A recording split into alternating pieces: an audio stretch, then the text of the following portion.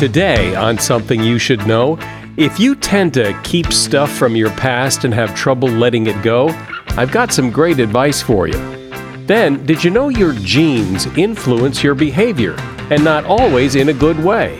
All these self-control problems, eating too much, having trouble managing money, it can be attributed back to the fact that we carry these genes that are nudging us into a direction that we don't want to go. Also, you have more than 5 senses. I'll tell you about one of them you use all the time.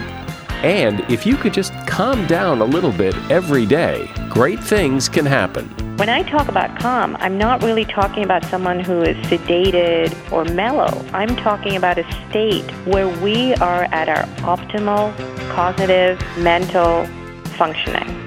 All this today on Something You Should Know. Something you should know.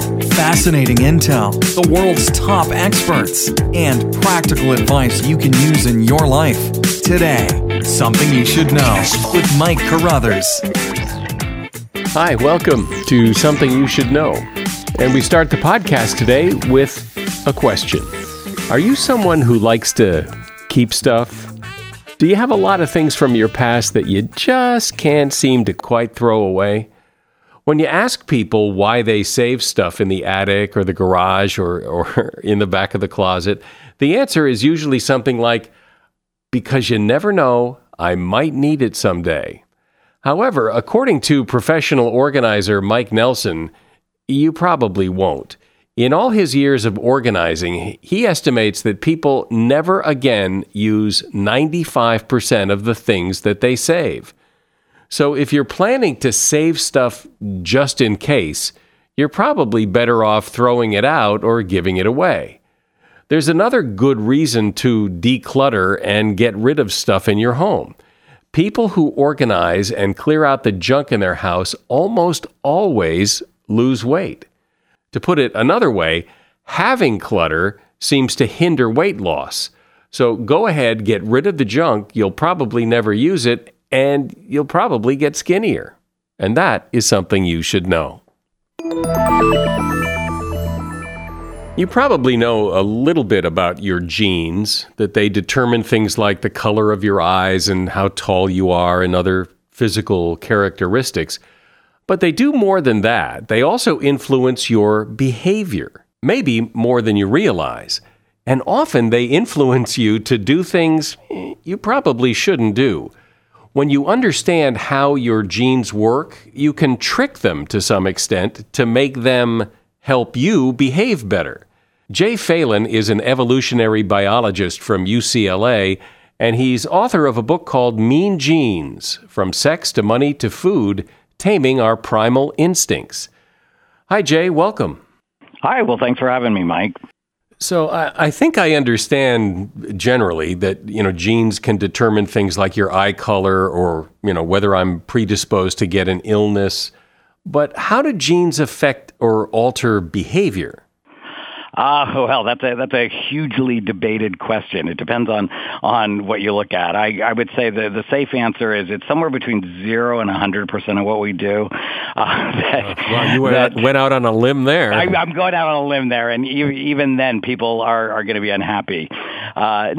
Seriously though, for certain traits, when you are built, it might be something like eye color. You've got an instruction. It says, here's how you lay down the pigment that's going to allow your body to take in light from the world around you and see stuff. Well, the instructions you have, pretty much what that says, that's what your eye is going to look like. If you've got the genes for brown eyes, that's what they're going to look like. So it's 100%. But then you go all the way to the other extreme, and you can have genes that just nudge you one way or nudge you another way. You can have genes that relate to your appetite, for instance, and they can tell you, if you have access to high-calorie food, you should consume it. So nowadays, that gets us into trouble because we have access to tons of food. We're not hunter-gatherers anymore. But we've got this big brain, and the big brain says we can evaluate things and alter. So I might be hungry all the time. In fact, I left a dozen donuts at home before I came in today. I really wanted to eat them all, but I thought, I don't think I should do that. And so I just left, and rather than bringing them, I left them there. So I have genes that are saying, hey, you got to eat more, you got to eat more, but I can also override those. Well, why aren't there genes that guide us towards broccoli and going to bed on time and not drinking too much, and why do the genes always seem to nudge us towards the things that are absolutely no good for us? That's because the genes that we carry are the ones that over millions of years are the ones that led to the greatest reproductive success of the people that carried them. So we evolved in a world where we were hunter-gatherers. This is 99% of our evolutionary history. So we were in small groups with unpredictable food in relatively short supply. And so the genes that were the ones that nudged their carriers to the best outcomes were the ones that said, you got to consume as much food as you can. You got to seek out high caloric value food. There was no money in that world. So there were no genes that said, here, you should save this surplus for the future. Instead, any surplus you had, that was in food, and it's going to rot if you don't consume it. So our instincts for money are appropriate for the hunter-gatherer world, but not today's world. And so that's at the heart of why we have so many self-control problems. It's that we carry these genes that are adapted to a different world. So talk about how genes affect how men and women are attracted to each other. Is it the fact that some people prefer blondes, or some people like skinny mates, and some people like heavier mates? Is that genes at work, or is that just something in your brain that, you just like them? Well, that's a good question. Is it just something in your brain that you just like? Before I address that, I'll first go back to another thing where I imagine in our brain it's just, I prefer this food or I prefer that food. And you might imagine that food preferences are just some unexplainable, wacky thing. But if we look cross-culturally, or if we look at other species, we find that the higher the percentage of fat in some food as opposed to carbohydrates or protein, the greater the preference for it. And it turns out you get twice as much energy, more than twice as much energy, 9 calories per gram as opposed to 4 when you consume fat. So we don't consciously know, that's what I'm trying to do, but we have this preference in our brain, and it reflects this evolutionary adaptation. So now when it comes to what do we like in a mate, what are we looking for in a mate, one example that's been pretty well studied is waist-to-hip ratios. And in women, there is a correlation between the waist-to-hip ratio and fertility, such that a waist-to-hip, so the actual measured inches of waist, measured inches of hips, if it's somewhere around 0.7, that's associated with higher fertility than if it's higher than 0.7 or lower than 0.7. And over the decades, as we see shifts in whether or not males prefer higher body weight or lower body weight females, we see very little shift in waist-to-hip ratio. So it seems like two things can be going on, that there's a cultural influence of what do you like, what do you not like, but there's also this driving fertility there as well. And when females look at males, same thing, that there are these preferences for youth, for physical condition or vigor, but then status is really important as well, because if you are producing offspring, you need access to resources. And so as males control more resources, maybe they don't look as fit as they used to. And while females could have a preference for fitness and health and youthful-looking skin, there's also this preference for the control of resources. And I had a friend, and I thought it was funny. He was telling me he got older. He was maybe 40 or so. And he said, it's getting harder and harder for me to exercise these days. I've always exercised. He said, but in the last few years, I've gotten really rich. He said, and I've never had more women want to date me. Now, he said, I'm fatter than ever, and yet somehow I'm not getting penalized for that because I've had this other change in my life. So you have these complicated sets of factors going on. I'm speaking with Jay Phelan. He is an evolutionary biologist at UCLA, and he's author of the book Mean Genes. So Jay, just think about what you were saying. How is it that men can have a preference for women with a certain waist-to-hip ratio, and yet we don't consciously know it? I mean, how can we be attracted to something that we don't know we're attracted to, and yet we are attracted to? Yeah, the waist-to-hip ratio and how it turns out to be related to fertility. Actual number of children produced is stunning to me because I'm like you. I don't have some conscious thing that I key into. And people don't state that that's why they prefer one to another. They'll say, I just like this one better. And there it is, that this thing is unconsciously influencing us. And probably the best thing that I can think of in terms of how can something so unconscious still have an influence. If I throw you a ball, in order for you to catch the ball, you have to make predictions about this arc. And to predict exactly where something's going to be on an arc requires actual calculus. And you can know at any point in time, here's where it's going to be, here's where it's going to be, and then you catch it. Now, you're not doing those calculations, and yet I throw you the ball, you catch it. So you have done, in some sense, the calculations. You've made the prediction unconsciously without having to do it consciously. And so it's like that we don't always know why it is. From an evolutionary perspective, it doesn't matter if we have conscious awareness of why we do something. Is there any formula, any magic bullet that, knowing that our genes are nudging us in ways that may not be so great for us, how do you nudge back? Oh, that's such a good question. Here's one example. Natural selection has caused us to be super efficient when it comes to expending energy. Nowadays, we say we're lazy. We don't want to expend any energy that we don't have to.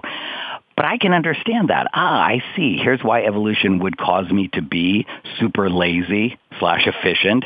But once I understand that, now I can make my own decisions. So, for instance, at UCLA, one of the options I have to get a parking permit, and I can get a blue permit, and that allows me pretty much to park anywhere I want. I can park, I could crawl to my office from my parking space, and it allows me to park anywhere. So if I wanted, I could park clear across campus and every day get the 25 minutes of walking that the American Heart Association says I should.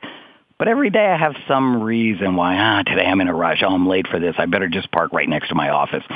On the other hand, I could get a yellow permit. And the yellow permit requires me to park in a lot that's really far away, or else I get an expensive ticket. Now, I know that I'm going to be super lazy all the time, that is evolutionarily adaptive. So if I have one moment of big willpower at the beginning of the year and I say, I'm not going to get the blue permit, I'm going to get the yellow permit.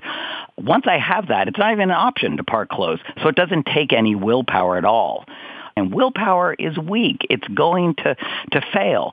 So if I outsmart these drives I have by using one moment of willpower, where then for the next year I have to park far away, it takes no willpower, but I get my 25 minutes of walking in every day.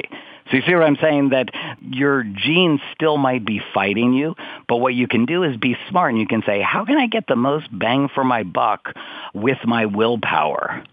Because when you know you have to park that far away, even if you're in a rush, you'll adapt, you'll get there early enough, and everything will be fine.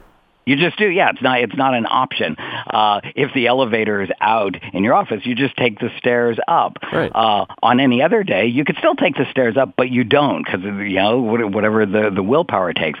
Or I think this about money. I get money, and my paycheck is deposited, and I think, well, I want to save money, and so every minute of every day I can say, I got to try to save less money, or I got to try to spend less money. I got to spend less money. But somehow by the end of the month, I've spent whatever money was put into my account because I know it's there, I can spend it, and the willpower is very hard to exert.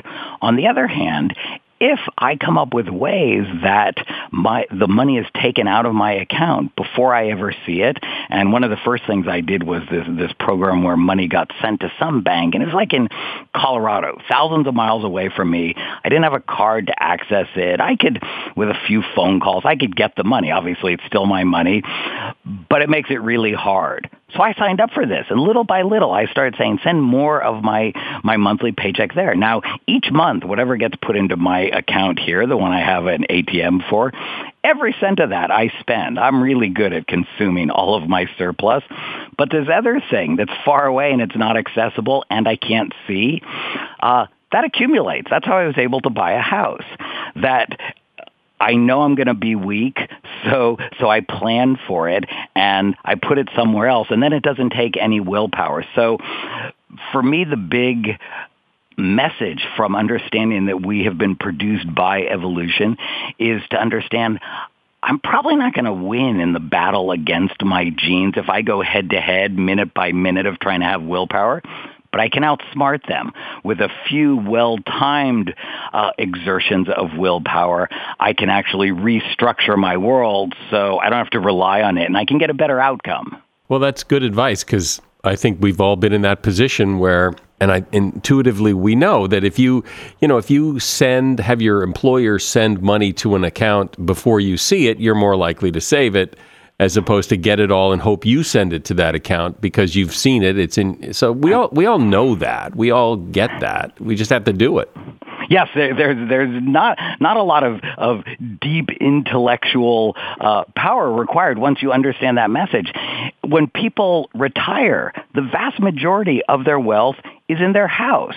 Not because of some smart, every month we're going to, save this much money, but instead it's because, hey, we need somewhere to live. We keep paying the mortgage month after month, and it's like an enforced savings plan. It seems that, based on what you're saying, that some of the bad male behavior that we've been hearing about lately, that too is nudged by genes, and that maybe not putting yourself in those positions makes it easier not to be so nudged. Remember, the Vice President, Mike Pence, was saying, hey, I'm not in a room with another woman and no one else. And people laughed at him and mocked him. But I remember thinking about that, thinking that's a mean genes move. He's saying, hey, we are evolved beings, and our genes are nudging us towards reproductive success here or there. And if you're never in the situation where you are with another woman, then you can't even behave badly. So no willpower is required. So that's a variation on that strategy. Don't put yourself into the situation, and then you never have to rely on your willpower to get the behaviors that you want. So it's not as silly as it sounds. Well, this is really important because, I think people believe they make conscious choices and that they have free will, and we do. But we also have this other thing that's nudging us in one direction or another, and sometimes, as you say, not in the best direction. And understanding that and understanding the strategies to use to prevent that nudging from becoming a reality is really good to know. Jay Phelan has been my guest. He is an evolutionary biologist at UCLA and author of the book Mean Genes: From Sex to Money to Food, Taming Our Primal Instincts. Thanks, Jay. I appreciate it. Your questions are fun and intriguing. Life is just not as calm as it used to be.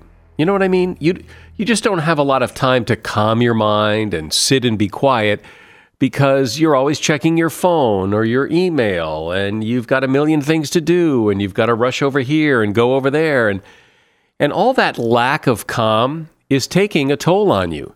And it took a toll on a woman named Gayatri Devi. She is a medical doctor, and she is author of a book called A Calm Brain: How to Relax into a Stress-Free, High-Powered Life. Hi, doctor. Welcome. And it sounds as if you took on this project and wrote this book really for yourself, that this was to help solve a problem that you were experiencing. I've always been a frenetic person, and my goal has been to be calm. And my background in neuroscience really helped me understand that the approach that we have these days, which is to take pills or to overschedule, is not the answer. And so I've found another method to get to calm. And do you suspect that people are not calm because it's kind of inherent that they're just, like you said, frenetic, and that's their personality? Or are they frenetic because they just schedule too many things to do? I think that people have inherent temperaments. Some people are just, quote, hyper, if you will, and some people are more mellow. But I think environment definitely has something to do with it. And I feel that modern climes, with all the demands that are required and all the choices that we have to make, just makes it that much harder to get to a place where we're not prone to a tremendous amount of anxiety. Is that the problem? In other words, it's not necessarily the doing too many things or rushing around here and there. It's the byproduct of the anxiety that's the problem, or is rushing around in and of itself a problem? I think that rushing around, there is a time and a place to rush around. We are wired to be able to do that. However, I think it's the incessant rushing around. It's the incessant overscheduling. Then it becomes an issue because our body then becomes habituated and we're no longer able to turn off the switch so that we can relax. And the effects on our health have been devastating. I think, there's an epidemic increase in the amount of hypertension, heart disease, depression, and anxiety, even in small children, even in 12-year-olds. So I think there is something about our society now where we're just required to do so much more. And what I'm trying to say is you can be successful, you can be efficient, and you can still be in a place of much less stress by just incorporating small things into your daily life that will enhance your inbuilt relaxation system. And those would be things like what? Very simple things, like turning off your cell phone for an hour, spending a weekend without any schedule and without a clock, hugging someone, smiling at someone, being forgiving. All of those things actually enhance the activity of the parasympathetic system, which is the system that combats the effects of the flight and fright stress system, which is the adrenaline-driven system that we all know so much about. So basically, by forcing yourself to calm down for a while, it helps to calm down the whole thing. Exactly. And, what you want to do is to schedule little mini vacations into your daily life. And people often say to me, well, when I go on vacation, then I can calm down. Well, what people are finding more and more is that when they do go on vacation, they're unable to relax. And then they worry about what they have to do when they get back. So we have to make calm a habit. And making it a habit is just as important to our health as eating right is, as exercise is. And it has just as many rewards in terms of our overall well-being. To which some people would say, well, I go on vacation and I worry because I really have things to worry about, so I've got to be checking email and all that. And to which you would reply what? I would say that absolutely. All of us have a lot to worry about, and all of us have more to worry about as time goes on, and particularly with this economy. But we have to realize that unless we keep our bodies and our mind in a state of optimal health, we're not going to be able to respond to these exigencies of life. So unless we learn to turn off that cell phone for a few hours, we are not going to be able to keep our mind in a state of good functioning. When I talk about calm, I'm not really talking about someone who is sedated or mellow. I'm talking about a state where we are at our optimal cognitive, mental functioning, a place where we can be the best we can be, and a place from which we can win far better than in a place where we'd be anxious. I can imagine people saying, if I turned my phone off for an hour, I would spend the entire hour thinking my child's school is calling because something went wrong and I wasn't there to answer the phone. That is absolutely right. I think that, you're correct in that we have this fear now, and we are tethered to this electronic leash from which, it's harder and harder to separate ourselves. And what I say to people like that is just take baby steps. Spend 10 minutes away from the phone. Spend 15 minutes away from the phone. And you'll find it's going to be easier to do that. And the fact is, we have amazing systems in place to take care of things. And it's really also an issue of control, the ability to say, well, someone else is going to be able to take care of this as well as I can if they cannot reach me. And it's also this sense of being dispensable. All of us are dispensable. All of us will die. That's 100% guaranteed. However, how do we live our life in the interim? If we are going to be checking our phone all the time, are we going to be able to enjoy the time we have with our loved ones? Are we going to be able to take care of ourselves?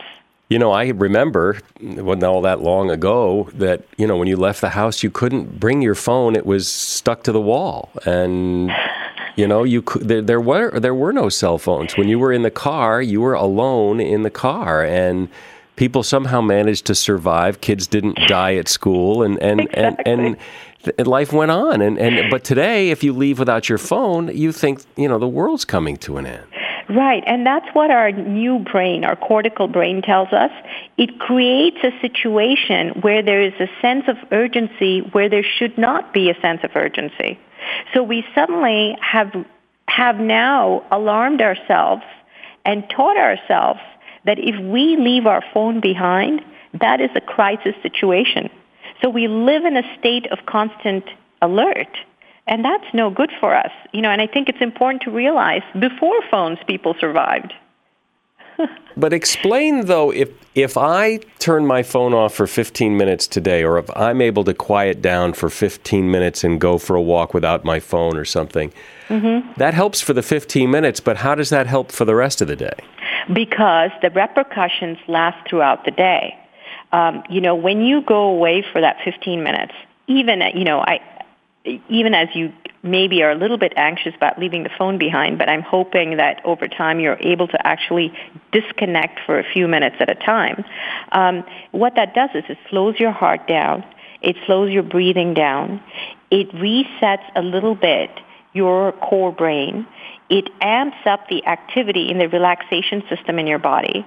And that allows the sympathetic nervous system, which is kind of in runaway mode right now for most of us, to take a back seat. And that's very important because it's a process of checks and balances in our body, and we just are ignoring a lot of the balance. Besides just taking a 15-minute break from your phone, and what else can you do? What are some of the other techniques that work? I try to leave, like I say, human contact. Choose human contact over something electronic all the time. If you have a choice between going out with a friend versus staying at home and Skyping with a relative in Siberia, choose going out with a friend. It's more real. It connects more with your core brain. Your brain responds better to it. It's better for your health. Exercise. Forgive.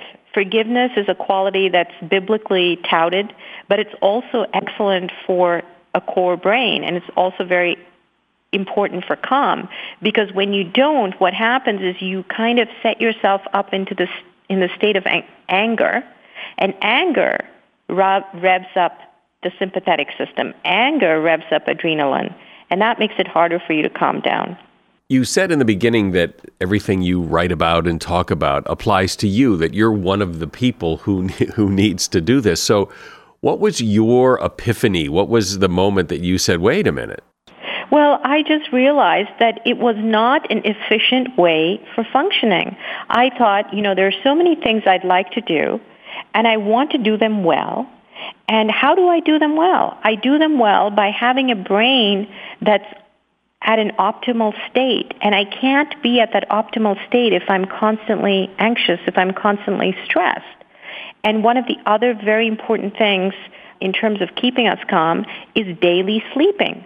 Sleep has to be a habit, just like eating right, just like exercising. And we've got to sleep a good amount every day to reset our brain. That's another thing that's important for calm. So I think that it's, for me, it was a smart thing to do.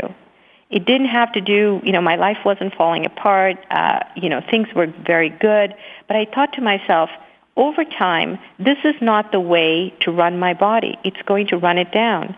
I need to find a way to be efficient, to be able to succeed in the things that I wish to do well in, but at the same time, not to be at this level of stress.